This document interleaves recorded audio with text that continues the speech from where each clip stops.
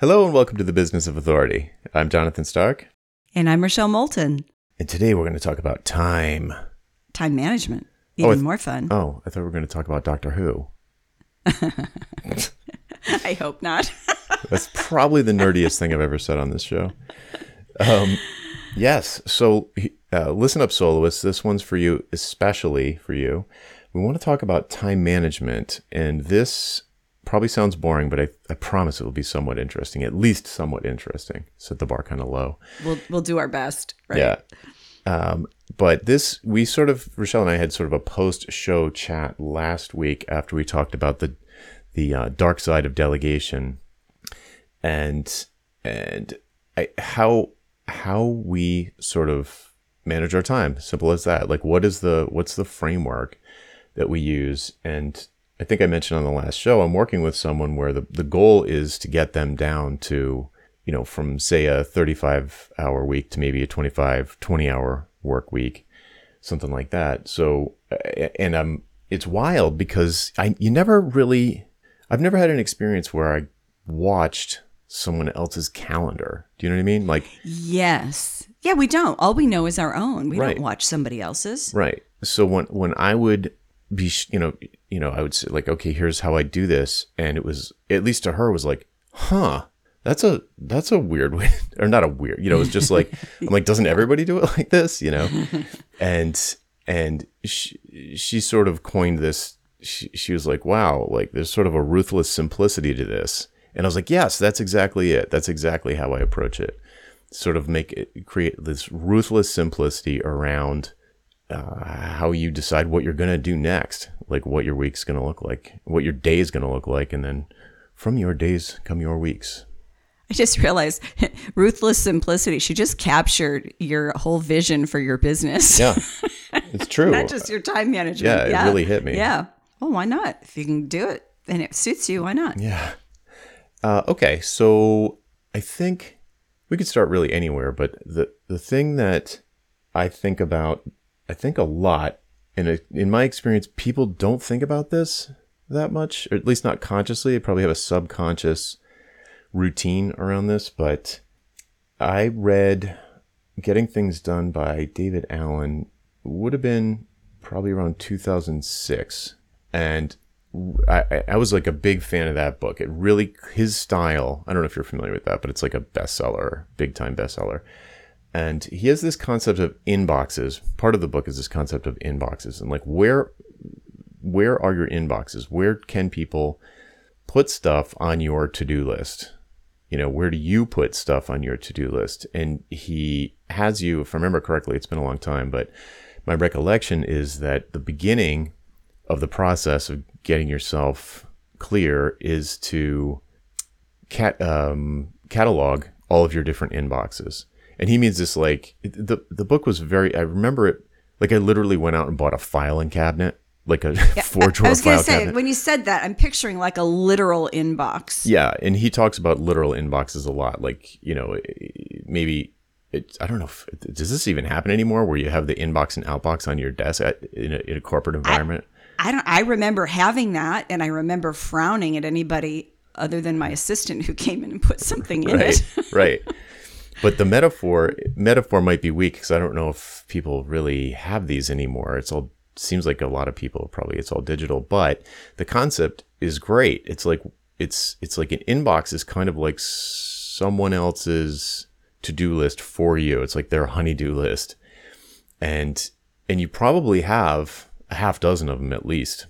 And it includes everything from your actual mailbox on your house or your apartment, and your email inbox, your social media, probably social media if you're the type that is really engaging with people there, your calendar, if you have Calendly or some kind of scheduling thing, your to-do list. So anyway, I've thought a lot about it subconsciously. I've organized it in a way, and it's been so wild to kind of teach it to somebody because it makes it all conscious. And anyway, so that's where this is all coming from. So I'm probably going to have a lot more to say about it than you want to hear, but well, we'll try to control the geek outness Yes. of this episode. Yes.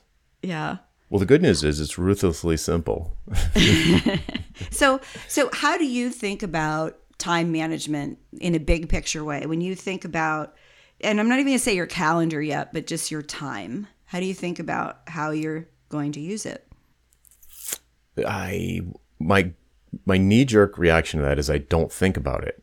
Like, I have goals for it where here's how I think about it. So I have this goal of getting my hours down to a minimum, not to zero. I've gone too far. Like 4 hours is about as low as I can go, where before I just completely disengage and just forget that I have a business. You know what I mean? It's like, it's laziness weird. takes over. Well, Yeah. Like my there's a bunch of processes in my brain that automatically work, like thinking up a daily email. And when I'm not spending enough time like interacting with somebody about business stuff, that shuts off. And then it becomes really hard to write, so there's like 4 or 5 hours, like a minimum for me. So like think of it as like a day a week.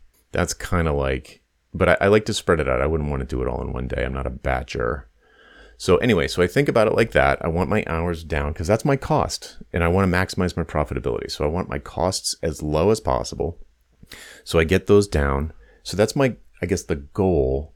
And then if there's like it's tough to call this a thought because it's more of observing my reaction. But when I do stuff, when something appears on my calendar or in one of my inboxes, I have a finely tuned sort of like radar detector for how it makes me feel when I see it. Like, am I excited to do that or am I bummed?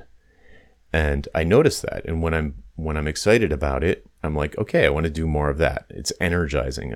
Those are the things that I like. And sometimes it's like, it might be the same kind of appointment, but it's with someone who's more energizing that I prefer to talk to, or it could be a type of activity, I don't know, like cash flow projection spreadsheet, like maybe not my favorite thing to do. So I can tell, I just sort of know, because I am sensitive to it, which things energize me and which things drain me. So for the hours that I'm going to work in a week, so whatever that minimum is, then I want it to be chock full of the energizing stuff. And like we said in the delegation episode, anything that drains me either gets cut or automated or at least systematized. Does that answer the question though? Yeah, no, actually it does, because, before we hit record, we were talking about like how far away we are from each other on this spectrum of managing our time. And I think that's helpful. So the way that I've started doing it in the last couple of years is I kind of think of my time in 3 chunks. There's genius time, genius zone time, where I'm doing things that only I can do and that I just really love to do. Mm-hmm. And then I have build time, which is, building the business time. So that could be talking to a potential client. It could be working on this podcast. It could be, writing a post, whatever those are. And there could be some crossover between build time and genius time, depending on what the actual activity is. Mm-hmm. And then there's free time. Mm-hmm. And for me, I always have trouble shutting it off in free time. So that's always my challenge. My biggest challenge is that free time. And I think, it's easy to say, oh yeah, sure, it's easy for you, Rochelle, to have genius time because, you've been doing this for a while.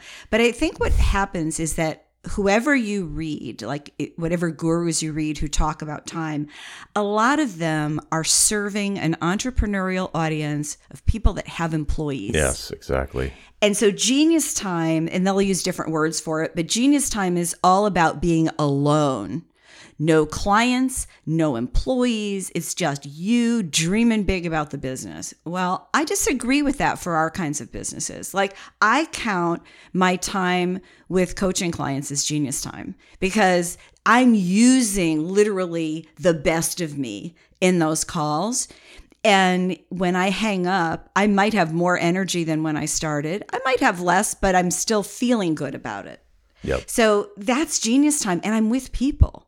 I'm not by myself. So I don't feel like I need, and unless I'm developing something like, when I've been working on the Soloists Women podcast, or I'll work on, a new program, then I need big chunks of time without anybody else. But it's really about being true to yourself and recognizing how you can get to the point where we've talked about this lately, this upward spiral, right? Where your life just keeps getting better and better. And for me, that's about getting as much of my time as I possibly can into that genius zone. And then it doesn't, it doesn't feel like work most of the time.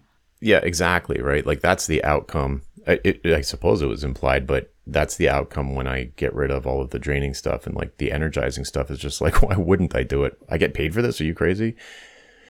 Yeah. And, just from a very just logistical viewpoint. So what I finally did was I realized that my Calendly, which is how most people get onto my calendar, wasn't optimized for those three things. So I went back in, and I like to work in like half day segments. And so that's how I think of my calendar, is like there's the morning and there's the afternoon. And so I went back into Calendly, and based on each type of meeting, I slotted it in a particular half day of the week, and more than one, of course. So, so I have certain time blocks for client calls, and I have certain time blocks for podcast interviews, and certain time blocks for kind of everybody else that just falls into the build portion of the business. Like I'm going to meet somebody new. We're going to have a get to know you half hour would be an example of a build activity. Or I'm writing a piece. It could be the podcast. It depends. I don't feel like the podcast is in my genius zone yet, but maybe it will be. I'm working on that. We're not so far apart. No, I think we're on the same side of the spectrum, but just kind of different ends. Cool. Okay, so let's loop back to this inbox concept a little bit, and the thing about a thing that I don't recall ever hearing from anyone, because I'm a big fan of that Getting Things Done book. That had a big effect on how I run my day, and it's been a long time since I read this, so it might be straight out of the book. I don't know, but my recollection is that the book is there's a lot of orientation around paper inboxes, and I barely, I mean, literally my only paper inbox is like bills that come in the mail, which is a very low, most things are paid automatically. Yeah, it's just not that much paper inbox. Occasionally there'll be paperwork from like a school thing or the vet for the dogs, but it's very low. And even then I usually take a picture of it and it goes into a digital system. So the order, one of the things that I've found this kind of surprised me is that I have a very particular order of checking my inboxes. So like I have inboxes, they're sort of prioritized, and I kind of do throughout the day, I kind of do this round robin thing where the first thing I check is my calendar. Like what, either the Friday before the next week or Sunday night, like what does the week look like? And then in the morning, so I know if I need to set an alarm or something like that, get up in the morning and it's like, okay, what are my appointments today? And so my calendar is exclusively, I think with rare exceptions, my calendar is exclusively for appointments. So it's something, it's a block of time that I can't just move with impunity. I would have to like communicate with somebody and say like, oh, sorry, can we move this or whatever. So I don't put to-dos in my calendar. I don't put like block of time for a specific thing, like edit the podcast or something like that. So or write your daily email. That would not be in your calendar. Yeah, exactly. So like that's a task that I can do whenever. It doesn't need to be done at a particular time. It might have a deadline, like the daily to-do is, it needs to happen every day, but I can do it at any time. So that would go in my to-do list and my appointments. So the order that I check the inboxes between, if we just limit it to calendar and task list, to-do list, first I check the calendar and I'm like, all right, do I have something to do? The answer is either yes or no. And if it's yes, then I'm probably gonna, and I haven't got enough time to do anything before the meeting, then I'm just going to prep for the meeting. Let's say I've got like 10, 15 minutes. I'm just going to like, whatever, it depends on the person. Like if it's a podcast interview, I'm going to like remind myself what the email chain leading up to it was, or if it's a coaching call, it's like review their to-dos from the last time and all that stuff. But if I look at my calendar and I've got some block of time, oh wait, before I move on from that, importantly, I think it's importantly, when I'm looking at my calendar inbox, I cannot see my to-dos. So like if you used like Google for all of this, you can have like your tasks overlaid on your calendar. I don't do that. And I think it's a mistake to do that because that is all information that's just like buzzing around in your head, stuff you got to do. Look at all the stuff I have to do, but you don't actually have to do it right now. And there's nothing you can do about it right now because you're preparing for this appointment. So for me, having them visible at the same time is a no-no for me. Because I don't want to, it's just such a distraction. Yeah, it's a huge distraction. It's just clutter. There's nothing you can do about it. Pretend they don't exist. You're just going to worry or just think about the wrong thing. It's like focus on the thing that's coming up. Then when the meeting is over, the interview or whatever it is, then I go back and I check the calendar again. Every time I hang up the phone, the very next thing I do is check my calendar. And I see how much time I have until the next thing. And if I have, and then if there is a significant amount of time, I don't know, an hour or something like more than that, it's usually more than that, then and only then will I go over to my to-do list and say, okay, I've got time, I've got this much time. What do I feel like doing right now? What is the thing on this list of maybe 10, 20 things that I feel like doing? And then if there's any that have a due date, because they don't all have a due date, but if any of them do, then I'm going to probably try and tick those off first.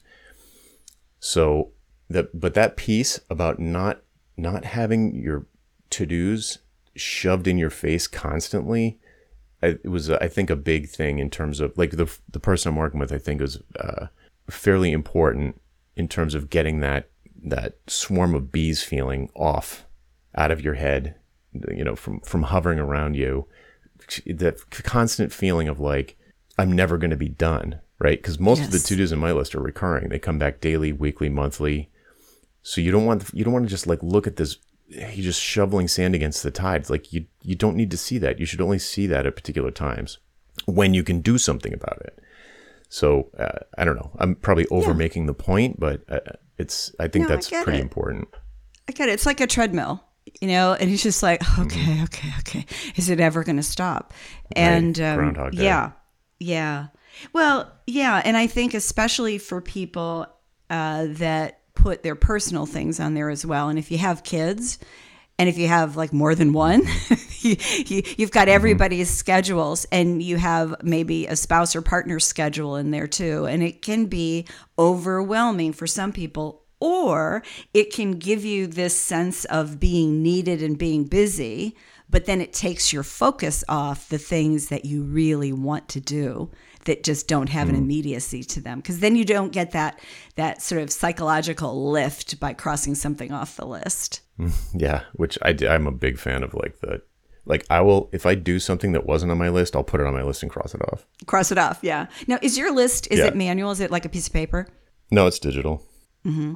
Yeah, I use Remember the Milk, but that's irrelevant. It's just the one I picked a million years ago because it's very cross-platform and it's very fast. I'm sure there's a million options out there. It doesn't matter what one you use, but it's purely digital. So that way I can, if I've done paper in the past and I just don't always have it on me, and that's a problem. Because I have a complete mix. There's no separation between my work and my life stuff. So I'm checking off to-dos like all day long, every day. So I can't, it's not something I only do at my desk. Yeah. So it has to be on my phone. Yeah. Interesting. I've gone back and forth on that. And right now I keep a paper list. And when I had my property business, I had 2 lists. And because when something was big, like the initial renovation, or I'm interviewing a bunch of tenants because it's turning over, then there was like a flurry of activity. But normally it was just, nothing. It was just, these are the things you do 2 or 3 times a year and boom, you're done.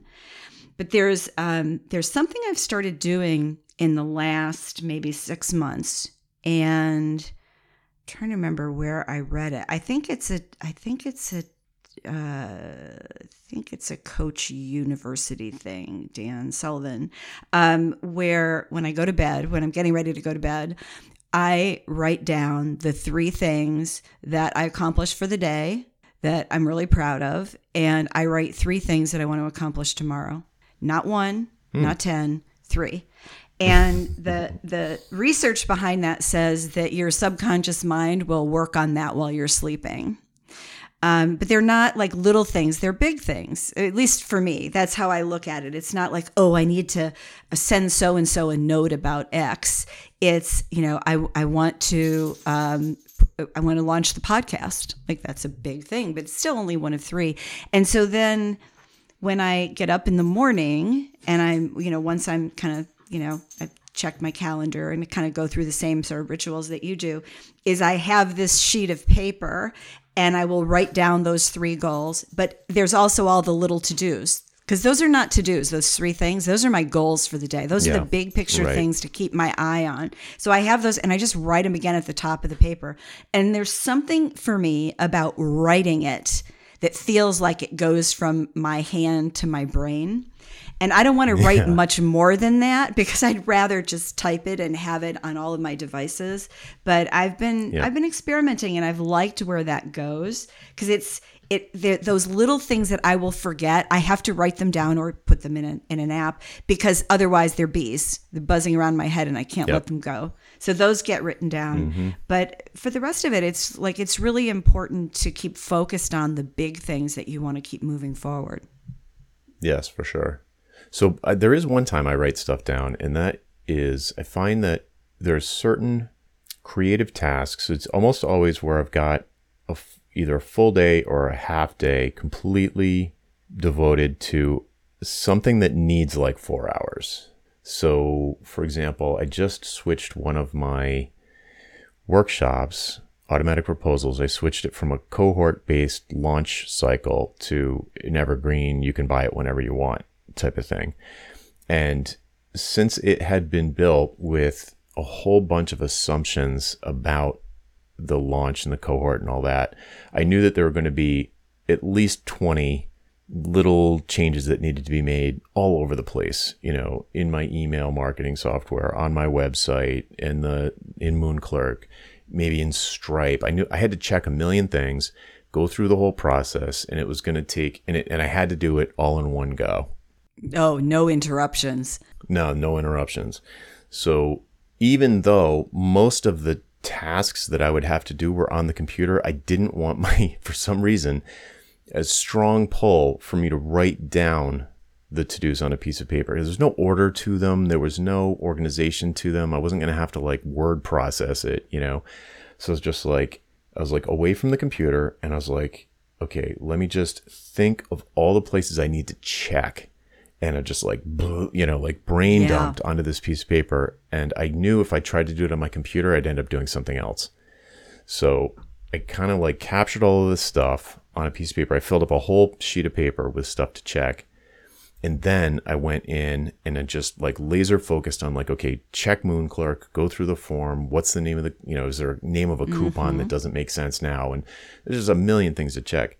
And so that is, it's funny because I usually go to my actual office to do stuff like this. So I know I won't get distracted by the dogs or kids or anything.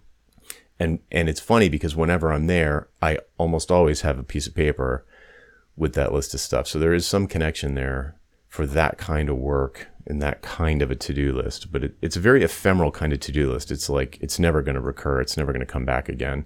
So it's fine that it's not typed in or anything like that. Well, yeah. And what you're saying is the process that you would normally use would have distracted you. You're right, because you're going back and forth. And there's something about having something on the screen in front of you that makes it harder to concentrate and think about the 27 things that might be impacted by this thing that you're doing. Right? Yeah. Because probably what would happen is I would think of it and then I would try and then I would go fix it. And then I would be like, wait, what was I doing? Right. So yeah, something about that is super important. Another thing that we started talking about here a little bit, you said, the 3 things aren't to-dos. I want to talk about the to-do list, the tasks on the to-do list a little bit more, at least the way that I do it. One is that I keep them to the smallest next action. So, let's say launch podcast is a goal. I wouldn't put, you tell me, what's a really, really small task that you could do to move that ball forward? It could be like put episode 3 to bed. I've listened to the audio edit and approve or change. That's right. That put it to bed is almost too big for me. But I stack them, so that's how I do it. Like I'd listen to the episode and then I would like make sure it's posted in the right place. Like I would that one thing initiates a series of things, and so if I just wrote put it to bed, I would know what that means. But yeah. You could parse it out in multiple pieces. So that's a good point, right? Because I'll have like today, every Tuesday, I have a recurring to-do to edit TBOA.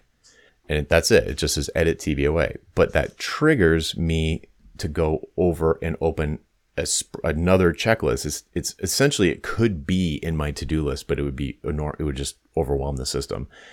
But you're right. It's essentially a small project, but I've got an SOP for that. So, and when I see the edit TBOA, I know that I've got this checklist. So then I just go over there and I go down the list. So it's kind of like a sub to-dos. I don't put the subcategory to-dos. I guess I could, but it would just overwhelm the app. It would look wrong. It wouldn't. I'll keep an open mind. Yeah, you just made yet another case why we all need SOPs, because what happens, like because the new podcast is new and I'm still working out like what happens when, my SOP is like this draft document. But once I've got the system down, like we do with TBOA, I'll have that SOP. So if I wanted to hand it off to someone, I could, or if I needed to refresh myself because, I don't know, I was off in the mountains for a month, breathing fresh air. You can do that. But the point is that it triggers automatic things. And, we know that there's, 5 steps, for example, to get the podcast from once it's recorded to getting it scheduled every place it needs to be. So, yeah, I think, at least for me, knowing what those things are, I don't write them down on my handwritten sheet because they're in an SOP if I need them. Yeah, exactly. So when I'm working with someone, one of the things in private coaching is every 2 weeks we have a phone call, and at the end of the phone call, I update this sort of list of to-dos that align with their strategy and their objective. And in those, like a lot of the things that I will put in there are things that they've never done before. So they're surely not going to have an SOP for it. So in those cases, like let's say the overall task, or it's too small to call it a project, but it's bigger than a task, which would be like publish a sales page for your new program. That would kill someone if I just publish a sales page for your new program. Paralyzed. So what's the first thing you can do? Read my Building the Perfect Sales Page article. That's a to-do. Copy the outline, the 9-point outline, into a Google Doc. That's a to-do. Brain dump into each of the sections anything that comes to mind, but don't let yourself get hung up on it. And if you don't have anything to dump in there, just leave it with the 9 headings. To-do. That's a to-do. They're all super manageable, small, just the next thing types of things, which really is me slowly dripping out the SOP for building a sales page. You know what I mean? Yeah. But I want them to, I always want, and this is for students and for myself, I want that dopamine hit of crossing the thing off the list. So what I don't want, the worst is when somebody opens up, they look at their calendar, they know that they've got time, they open up their to-do list, and they reorder it, and they prioritize it, and they rename things, and they're moving things around, and they're like, which one of these things should I do? And it just keeps growing and growing and growing, and nothing gets done. And then I wonder what's going on Facebook, and I should probably check my email. And it's just like, no, I want them to be able to jump in and have maybe even a 3 to 5 to certainly under 15-minute task. I want to have tasks on there that are small. Anyway, but like we just described. We described the opposite of that, which is like the to-do trigger that sends you over to an SOP. But if you find yourself reorganizing your to-do list more than ticking things off of it, then you know that probably you've got some mini projects on your list that you don't have a checklist for. So try and break them into, 5, 10 subtasks. Like, what is the next action that you need to do? And just have that one thing on there. Yeah. Yeah. And it really, it's that psychological lift of knowing that you're making progress. And then you can check something off. It's that little bit of confidence, especially if it's something you're worried about, you're not sure you can do, imposter syndrome, whatever is lurking there is just, one step at a time. I'm going to do this first and cross that off. Exactly. Do this second. We'll cross how that to off. eat an elephant. Yeah, exactly. Right. I mean, it sounds so easy, so simple. And it is simple. It just isn't always easy, which is why I think we have to kind of train ourselves to do that so that we can be productive, but still enjoy what we're doing. Yeah, exactly. So the next inbox on my list, so it's my number 1 inbox is calendar. Number 2 inbox is my to-do list. And depending on how my day is looking, I could have there's probably two next candidates for what I'm going to check next. One is I'm going to probably triage my email inbox, or I'm going to check my maybe someday list.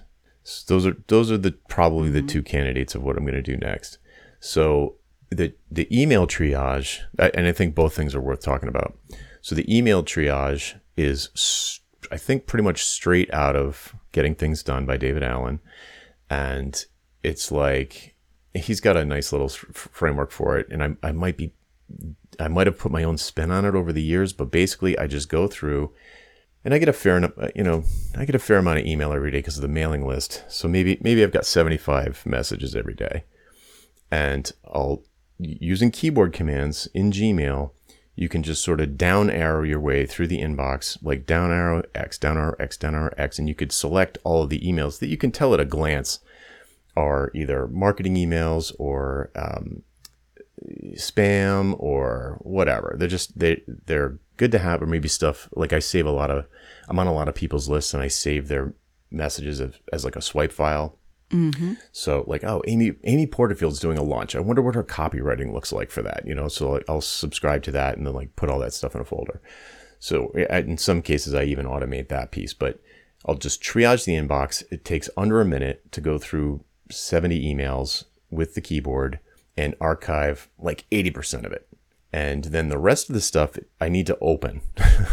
It's kind of like, how they say people sort their mail over the trash can. It's just like that, where I'm looking through my inbox. I'm like, not junk mail, but like stuff that I don't need to read right now. It's good to have. Maybe I'll search for it someday. Probably not. But it doesn't need to be opened right now.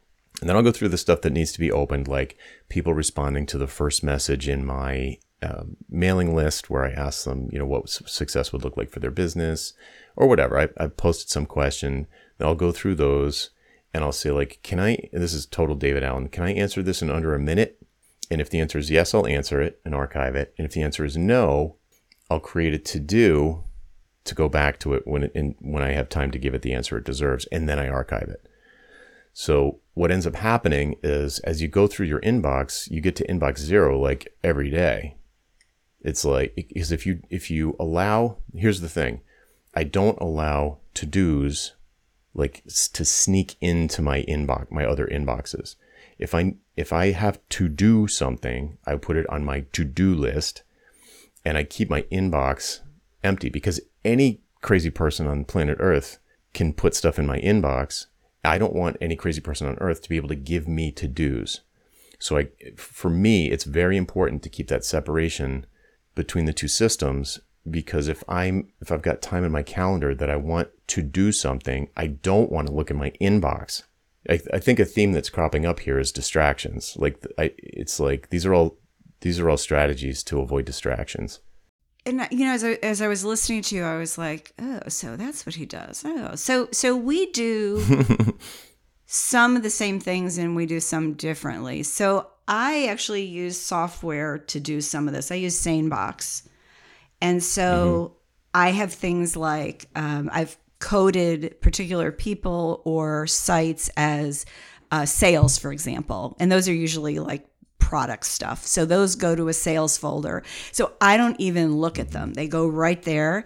And I might not even look at them every day. I might look at them once a week. It kind of depends how busy I am with other stuff. I have one it's a sane later file.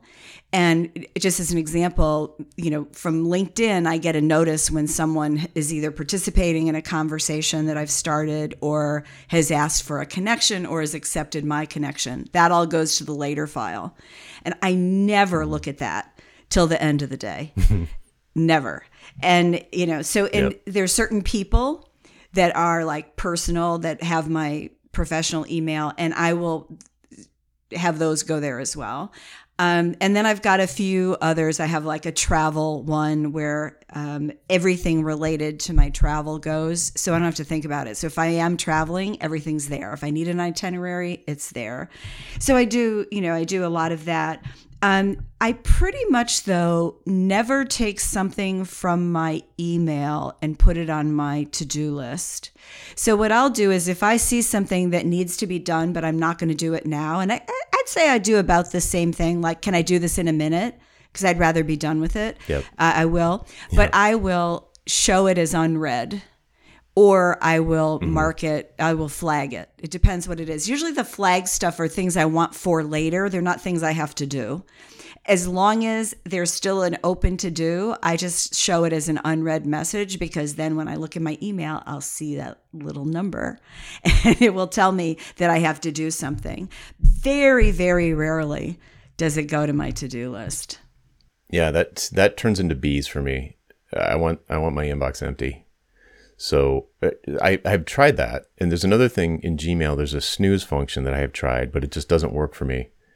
It does work, but I don't love it. There's something about it that the snooze is like, comes into your inbox and you're like, basically snooze this until Monday or whatever. Then it disappears and then it just magically comes back on the date that you said.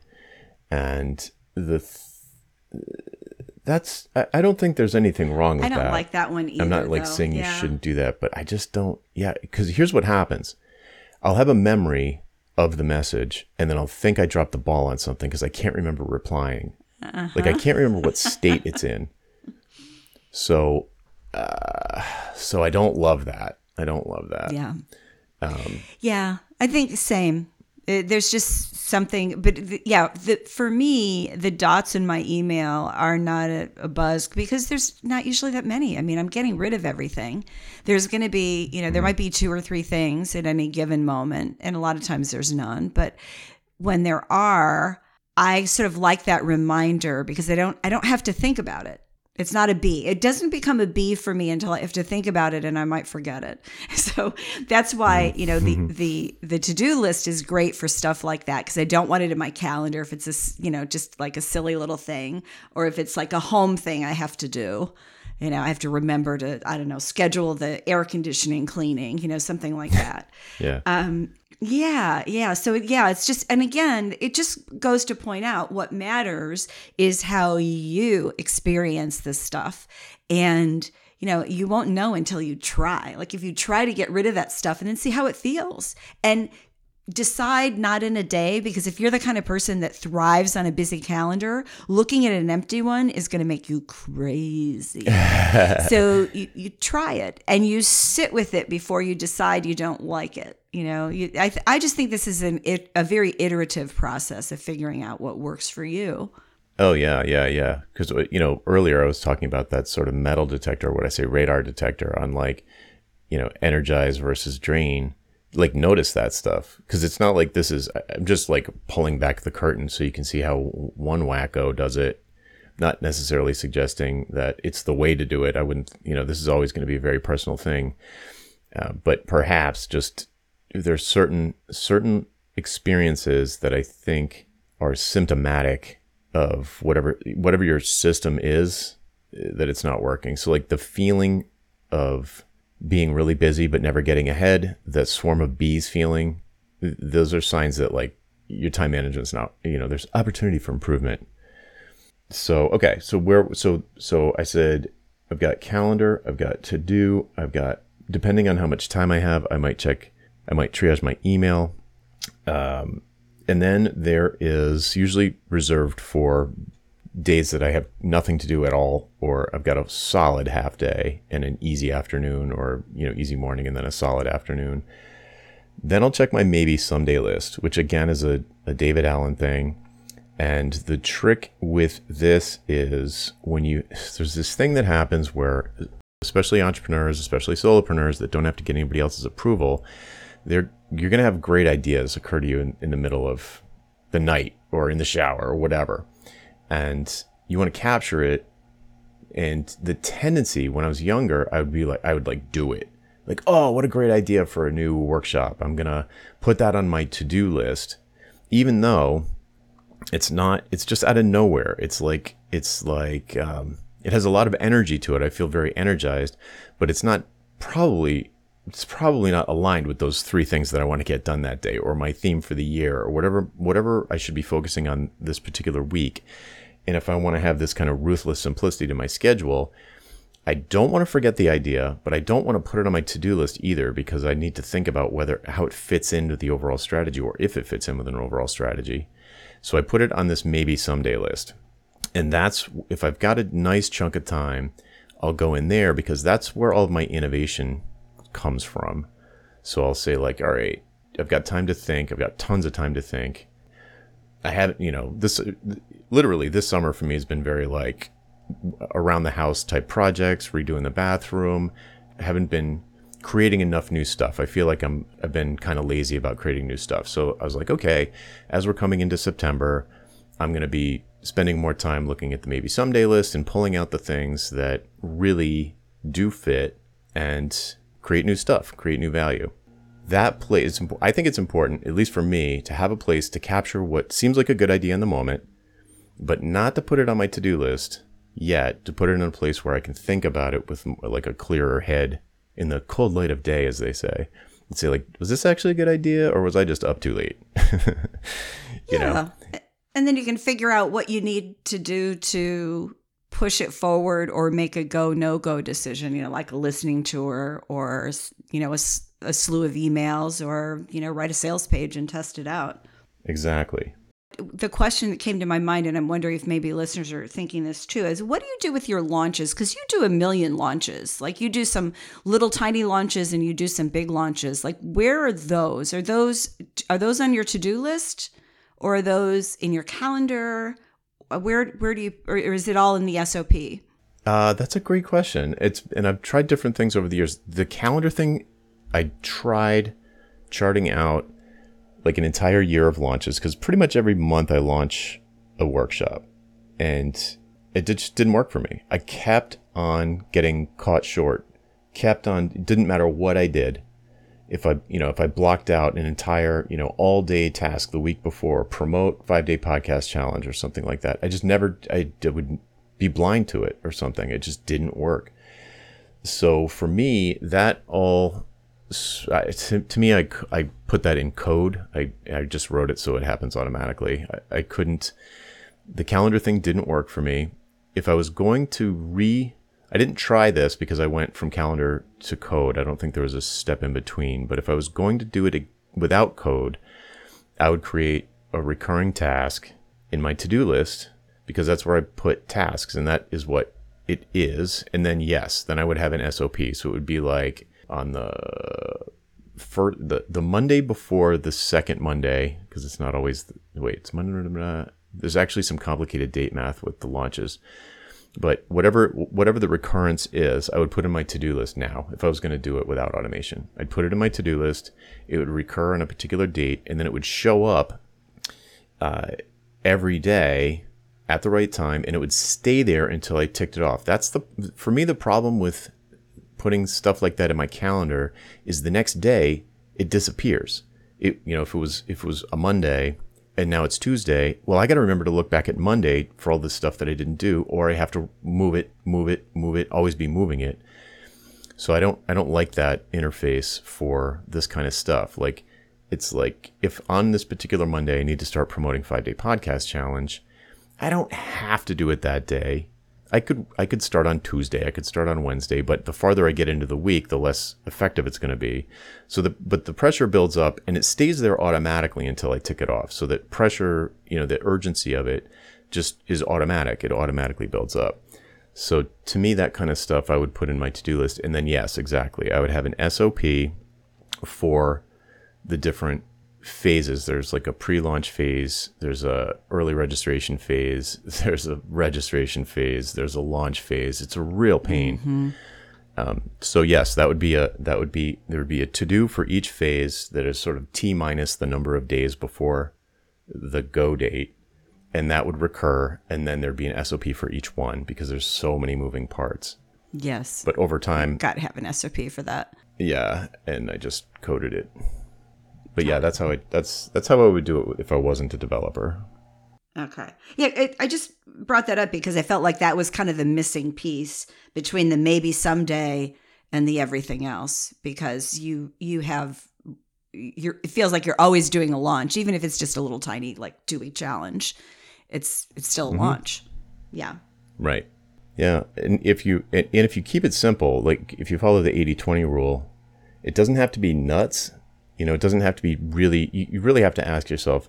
I feel like with a launch, there's no end to how much time you could put into it. It's one of those things where the fish grows to the size of the bowl. So you just have to decide at a certain point, am I going to flog my list to get the last possible dollar out of there? Or am I just going to, that's not fun and it's a lot of work and it's not great, I think, for the list. So for me, it's like, well, I'm just going to make people aware of it without going crazy, and whatever sales are. Would they have been higher if I flogged the list, or if I worked 40 hours this week instead of 4 or whatever? Then yeah, it probably would. So there's a real discipline there to kind of play to me, I feel like I'm playing the longer game. It's like, well, if they don't buy this time, they'll buy next time. I don't need to. I don't need to do that like brinksmanship of the deadline. Sometimes I do it, but it just creates so much extra work, and it's like, is the juice worth the squeeze for all of that extra work and more details and moving parts for one more sale? Maybe. I don't know. I mean, I don't have data on it. I don't track that stuff. I have a general idea of like what I expect a launch to do numbers wise. So if it's high or low, if it's really low, I might be like, okay, I wonder if I should do some investigation into that. If it's really high, I might want to, like, what did I do differently this time? Is there any correlation? But I really never think about it anymore. Well, yeah, there's a difference between like your first launch and your 10th launch. And a lot of the, so-called launch experts like a Jeff Walker, it's really, it's about just over the top constant stuff. And I mean, I just think, you find the right balance for you. But I was just curious because you do have a regularity and consistency to your launches that is fairly unusual. I mean, it's basically every second Monday of every month. I mean, I just changed this because automatic proposal is evergreen now, but it was that the second Monday of every month, a new workshop started, and most of them are 5 days. One of them's 10 days, and the pricing seminar is like super long. And so the week before the second Monday, which I feel like isn't always the first Monday, but I guess that's impossible. But there's something weird about the date math. I can't remember what it was. Maybe it's when there's a holiday or something. Yeah, I think because there's a lot of Monday holidays. I think that's part of it. But it's the kind of thing that you could put in a mildly sophisticated to-do list, and it would just trigger different SOP for the different phases. So there'd be, I think I already listed it. It's like pre-registration, early bird, registration period, registration closed, and then like the post-mortem stuff where I would set up everything for the next one. So if like 5-day podcast challenge launch ends, the course begins, the day that the course begins, I would set up anything that I needed to set up for the next time right then, so that when it happened, it would be done. Because that's when I'm thinking about it. I'm not thinking about it when it's coming. So pulling any of the to-dos that I would have done right before the beginning of the launch sequence, I just do them at the end of the last launch. So then they're all set to go and I can forget about it. Yeah, I mean, it's fresh and all the learnings are right there when you're just freshly on the other side of the launch. Yeah. Exactly. Okay. Cool. Yeah, all the tweaks.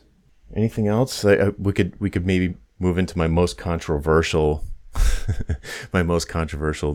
time management or task management philosophy is to just delete stuff that's getting old. Yeah. So if I have a to-do on my list that's like a month old, I have demonstrated by my behavior that I am not going to do it. So I'll either delete it, or if I think it's just a really bright idea that I want to keep, I'll move it to a different list. I'll move it to like a maybe someday list. And usually I delete them, but every once in a while it's like I have some bright idea and I'm like, oh, this would be so great. It would totally fit my strategy, but it's just aging here on my list. Obviously, I either haven't got the time or energy or something's going on that it's just not happening, but I don't want to lose it. So I'll move it to maybe someday. Yeah. The analogy I think is, somebody who does like crafts, like woodworking or sewing or knitting, and you just keep piling up all these supplies, but you never actually make anything. It's kind of the same your stash thing. is growing. At some point, you got to get the stash gone, or at least out of sight, or you have to start, right? Which is the goal of the maybe someday list. Yeah. All right, cool. Well, I bet as predicted, I've been soapboxing like crazy, but this stuff is all, I've just really dig this stuff. I think it's some of the big picture things I think are really important to got to get those swarm of bees away from your head. That's the main thing.